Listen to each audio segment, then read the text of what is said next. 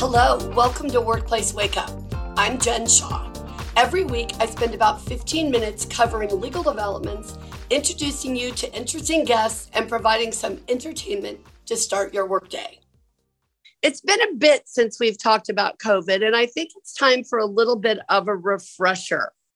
Obviously, we're in the summer of 2022, if you can believe it. We have summer travel.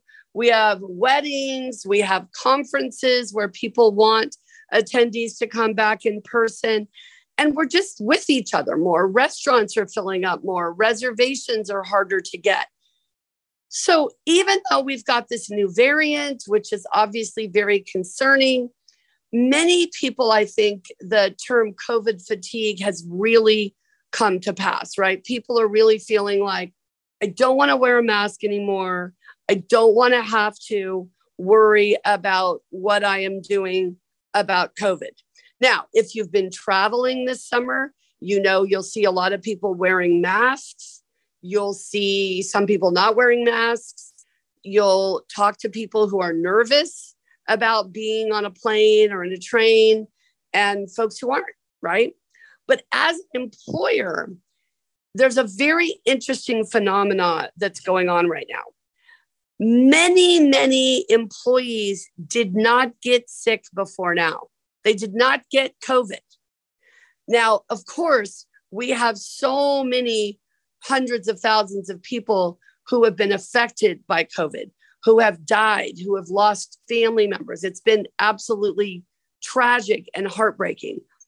But the numbers are showing that until recently, many workplaces had not been affected by COVID at all. There were no positive cases. There were no outbreaks. There were no folks who needed to use COVID-19 supplemental sick leave. Just wasn't happening. Well, now we are seeing a pretty significant uptick.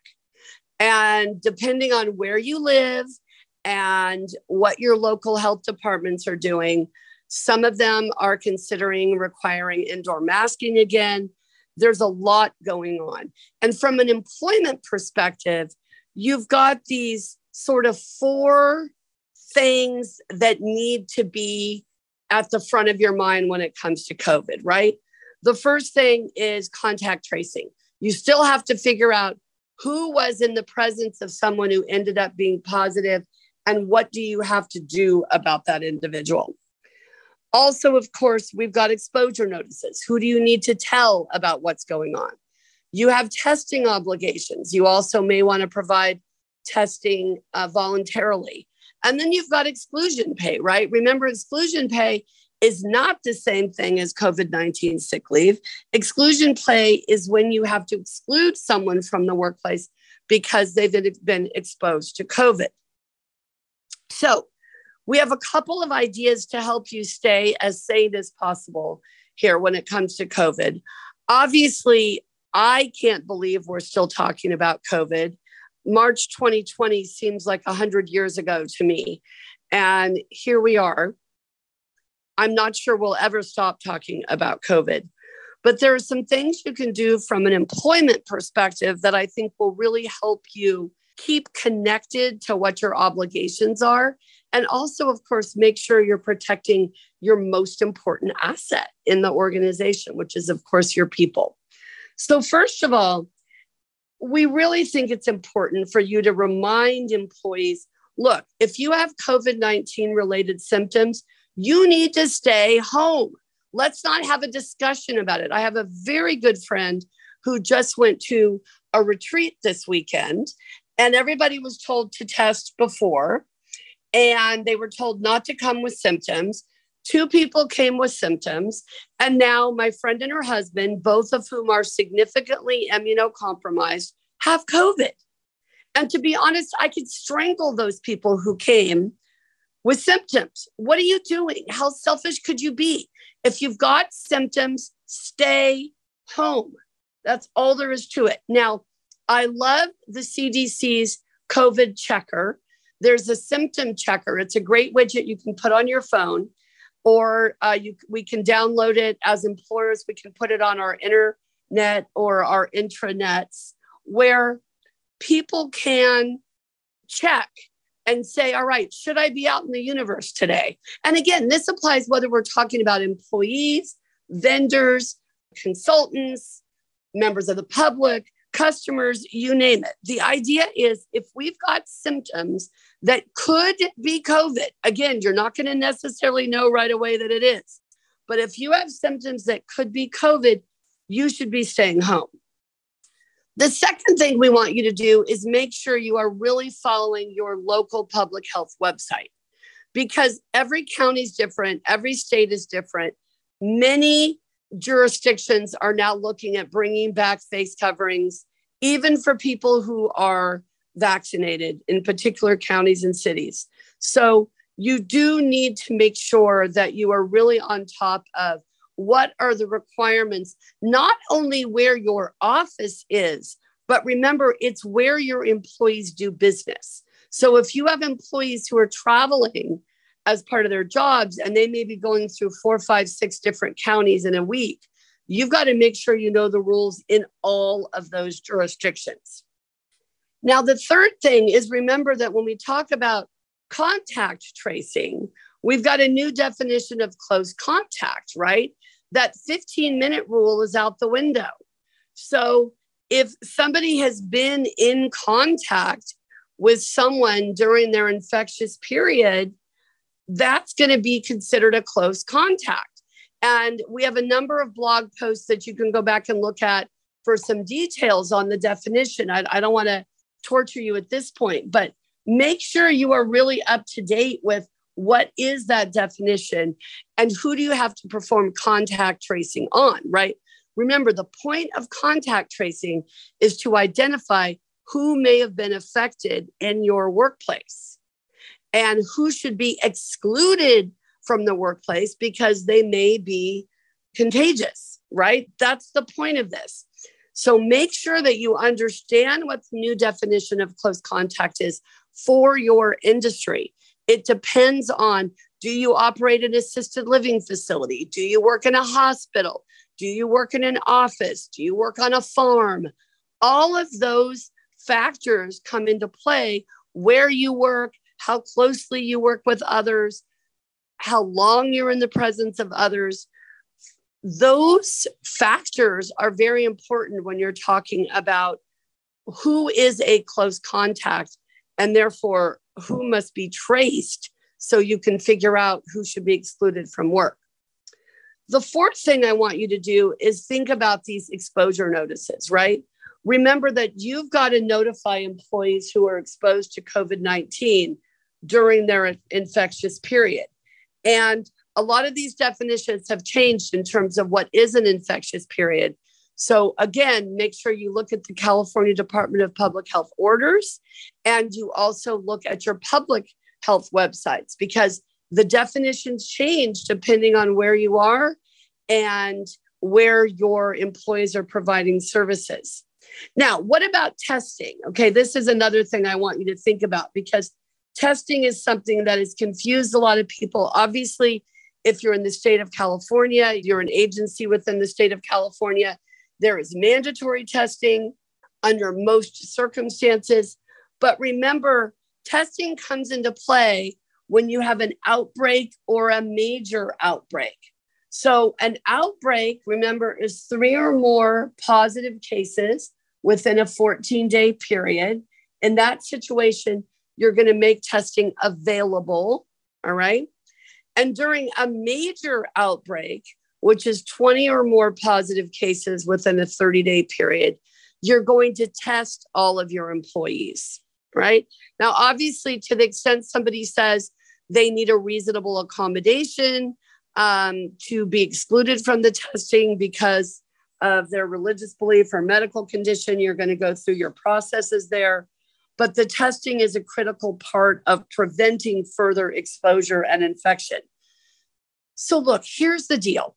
When it comes to COVID, all right, tell people to stay home. Make sure you're paying attention to your local websites, your public health websites. Understand how contact tracing works. Who is a close contact? What are you supposed to do with close contacts? And also make sure you're offering testing and requiring testing when you should be. Now, what a lot of our clients have asked us about is COVID-specific policies. They want to know, Jen, COVID may be over soon. Honestly, I don't think so, but maybe so. If COVID is over soon, do we really want to have COVID-specific policies? And I got to tell you, in March 2020, my answer was probably not. This is going to be over in a few months. You don't need to have something new in your handbook. You don't need to have a new protocol that is put, in a formal process. You can issue a memo. You can issue an email to let people know what's going on. But here we are in August of 2022. You're going to need some COVID-19 related policies. You're going to need remote work policies. You're going to need exposure policies. You're going to need testing policies. There are a lot of things you're going to want to write down so there is no confusion. So nobody can say, oh, I didn't know that was our requirement. I didn't know that was our process. Now, obviously, if you've got people who are 100% remote working, many of these obligations aren't going to come into play, right? Because you're not worried about an exposure.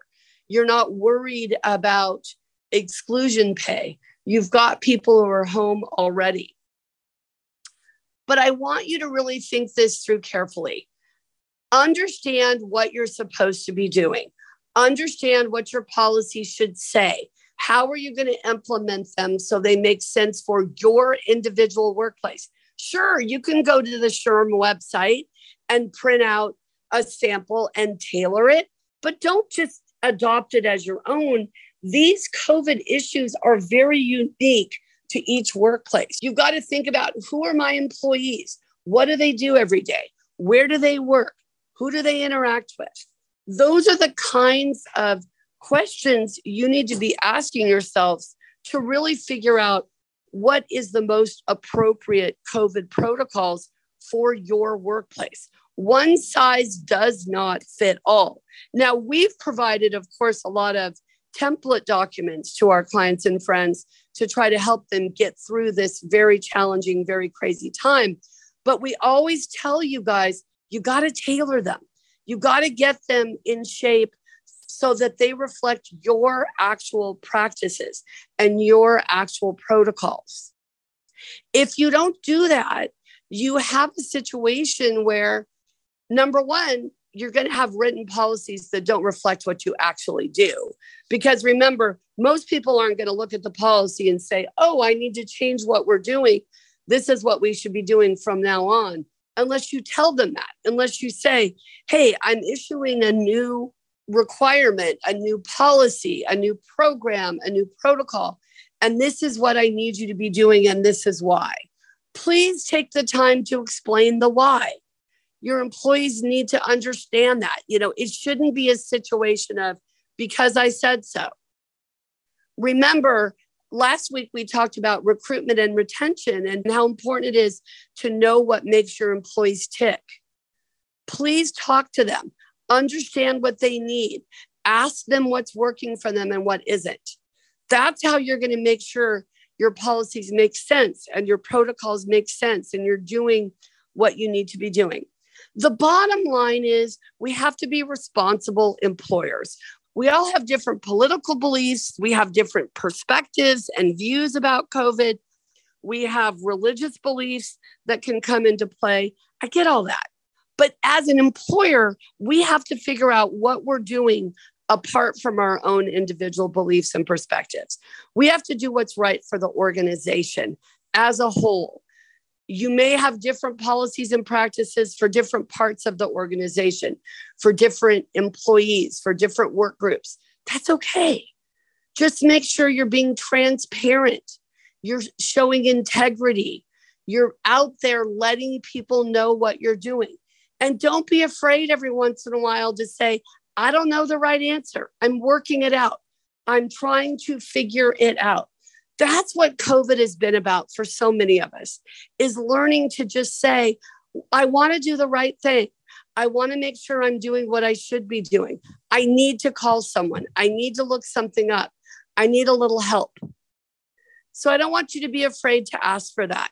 work together, collaborate, be supportive of each other.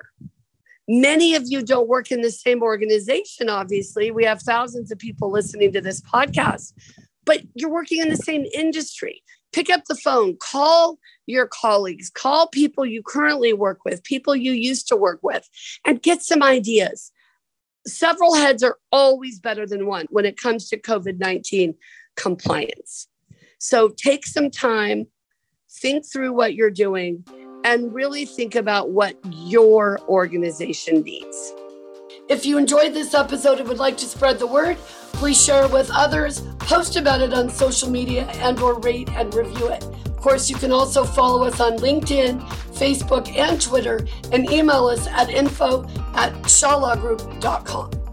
Workplace Wake Up, including its guests and hosts, do not provide legal advice in this podcast. Do not act upon any of the information discussed in this podcast without consulting a licensed attorney in your jurisdiction.